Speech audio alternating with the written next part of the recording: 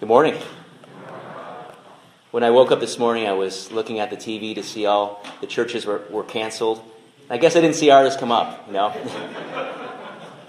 I noticed, though, that there weren't any Catholic churches that were canceled, any Catholic masses. And I was thinking to myself, is it Catholic guilt? Nah, that's all gone. I was thinking, no, it's just because we're a little bit more hillbilly. That's why we're tough, we come to Mass. I know this guy who, a number of years ago, started this ministry for men. It was a ministry to help men to become better Christian men. And it was born out of a conversation that took place really a long time earlier when he was newly married and he was hanging out with a friend who happened to be a priest. They went out to a bar, had a couple beers, and before they left, his priest friend turned to him and said, "Hey, Tim, I know you love your wife, but when's the last time you took holy water and blessed your apartment?" Tim kind of was taken back. He's like, am I supposed to do that? He's like, well, you love your wife, right? He's like, yeah, I love my wife. You did the wedding. And he's like, well, I know you love your wife. When's the last time you prayed over her? What's that? Well, you just sit next to her and put your hand on her shoulder and you say a blessing of prayer for her. I've never done that. But you love your wife. Yeah, I love my wife. He says, look, I'm not trying to put you on the spot, but I know you well. I know that you'd be willing to sacrifice your physical life for your friends, for your family, especially for your wife. But now that you're in this marriage, your concern is also her spiritual well-being as well as hers for you. And part of the job is that you protect each other with your spiritual life, with your prayers. And I want you to really consider that and think about that. Tim was a very thoughtful man, and so that night he brought home some holy water that he got from Father to bless the apartment. Now, Tim was a man's man, construction, and yet he was really chicken.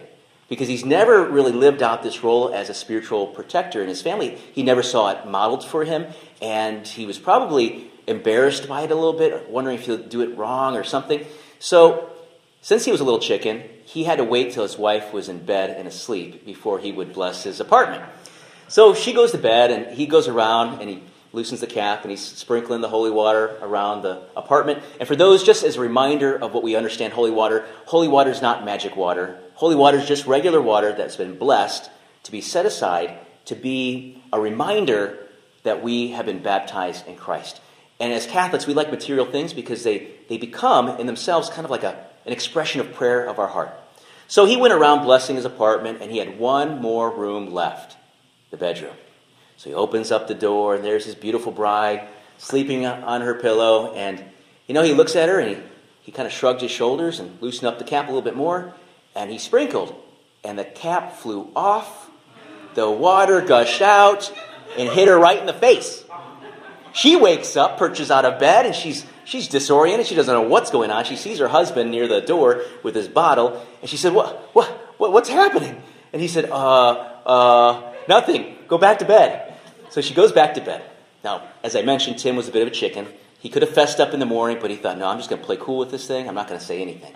They're eating their breakfast, and she says, "Honey, I had the weirdest dream. I had this dream that you were blessing the apartment with holy water." And he kind of looked at his food, and he kind of nodded with his head, "Yeah, I did that." She kind of was thinking about it. Years passed, and he still doesn't have the courage to pray with her. He's able to do it with his kids, to bless them, to tuck them in at night and to bless them on their way off to school, but he just couldn't do it for his wife. And there's probably a lot of reasons for him, but he just couldn't do it. One day, she comes back from one of those terrible days, we've all had them, where you feel crushed, you feel like you're a failure, the sky is falling, it's just terrible. She was deflated. She comes in the door, and she sits on the couch, and she kind of crumples down. And he sees her. And at this point, he's moved with affection for her, and he's moved with courage, so he sits right next to her. He puts his arm around her shoulder, he put his other hand on her other shoulder, and he began to pray. He said, "Heavenly Father, please bless my wife. She's had a rough day. Give her peace and help her to know it's going to be okay." That's all he said, something like that. And as he was praying, he felt all the tension of her body, all the anxiety in her face just melt away. The first time in his life, he's been married for many years, he realized the authority that Jesus gave him.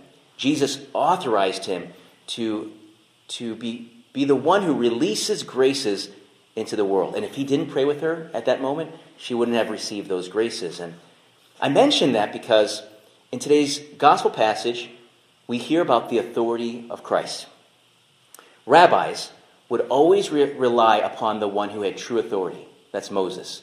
So they might say, my teacher said, and his teacher said, and his teacher said, and go all the way back to Moses. Because Moses was the one, as we heard about in the first reading, who would walk with God and talk with God and was a friend of God. On Mount Horeb, God spoke to his people. They all freaked out, and they said, we don't want that anymore. You, Moses, you go talk to him. That's going to kill us if we see him or hear him anymore. And so Moses goes out to talk with the Lord.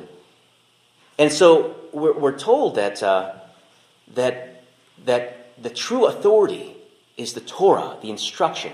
This is the highest level. This is what God gave to Moses to give to the people. And yet when Jesus was teaching, he wasn't relying upon the authority of Moses. He was relying upon the authority of himself as the Son of God, the Son of Man. And you remember him saying, he would say stuff like, you've heard that it was said. He's referring to the Torah, the highest revelation, the highest authority of teaching.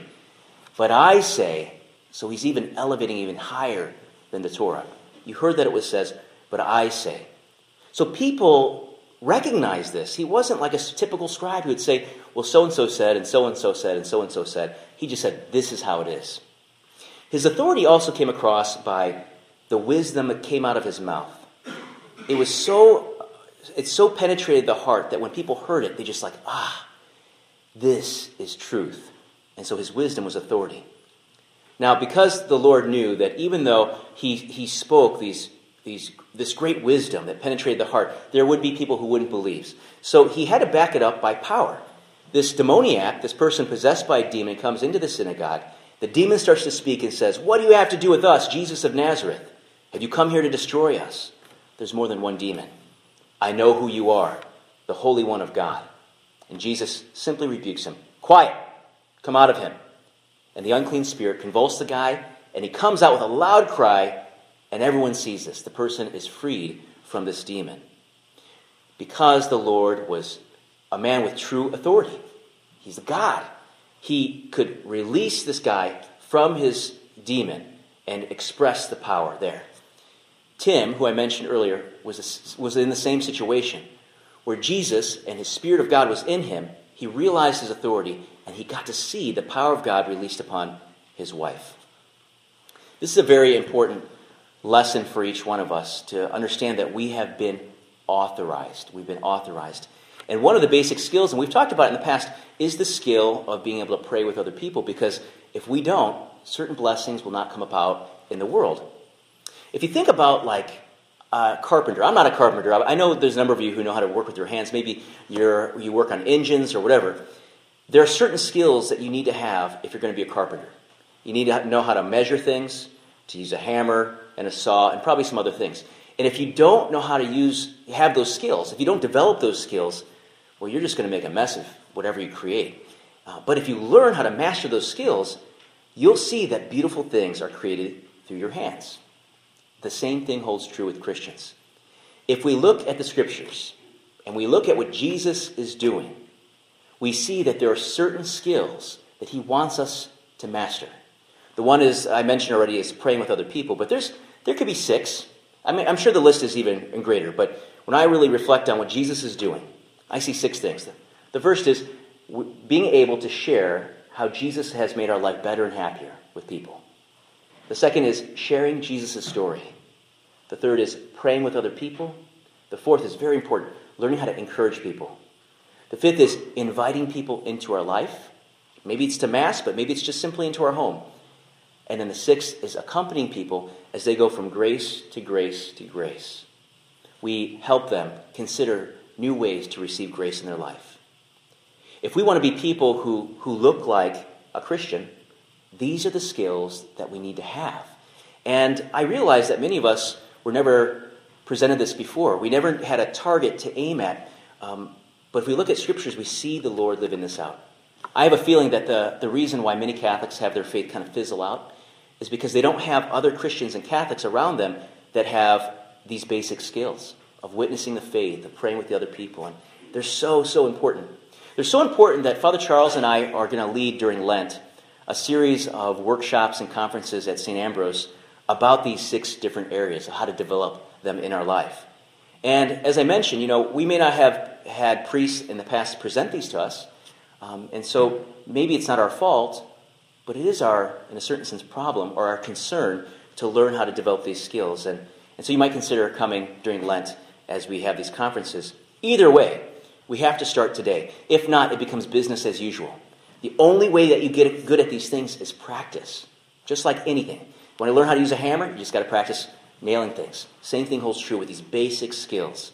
Because we have been authorized, and certain blessings will only come into this world if we're the ones who facilitate it. I'll leave you with one last thought. One of my close friends, him and a few other friends, recently were praying with people on the street, and they found this one guy. They prayed over him, and they just got word back that the guy had stage 4 cancer, completely gone. All of his cancer is gone. And it's because these men, including my good friend, woke up and they said, I have authority.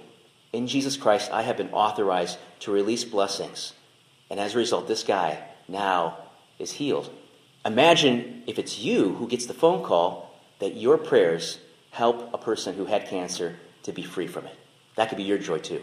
So we thank God for his goodness. We ask him to remind us and help us and give us courage to know that we are authorized in him.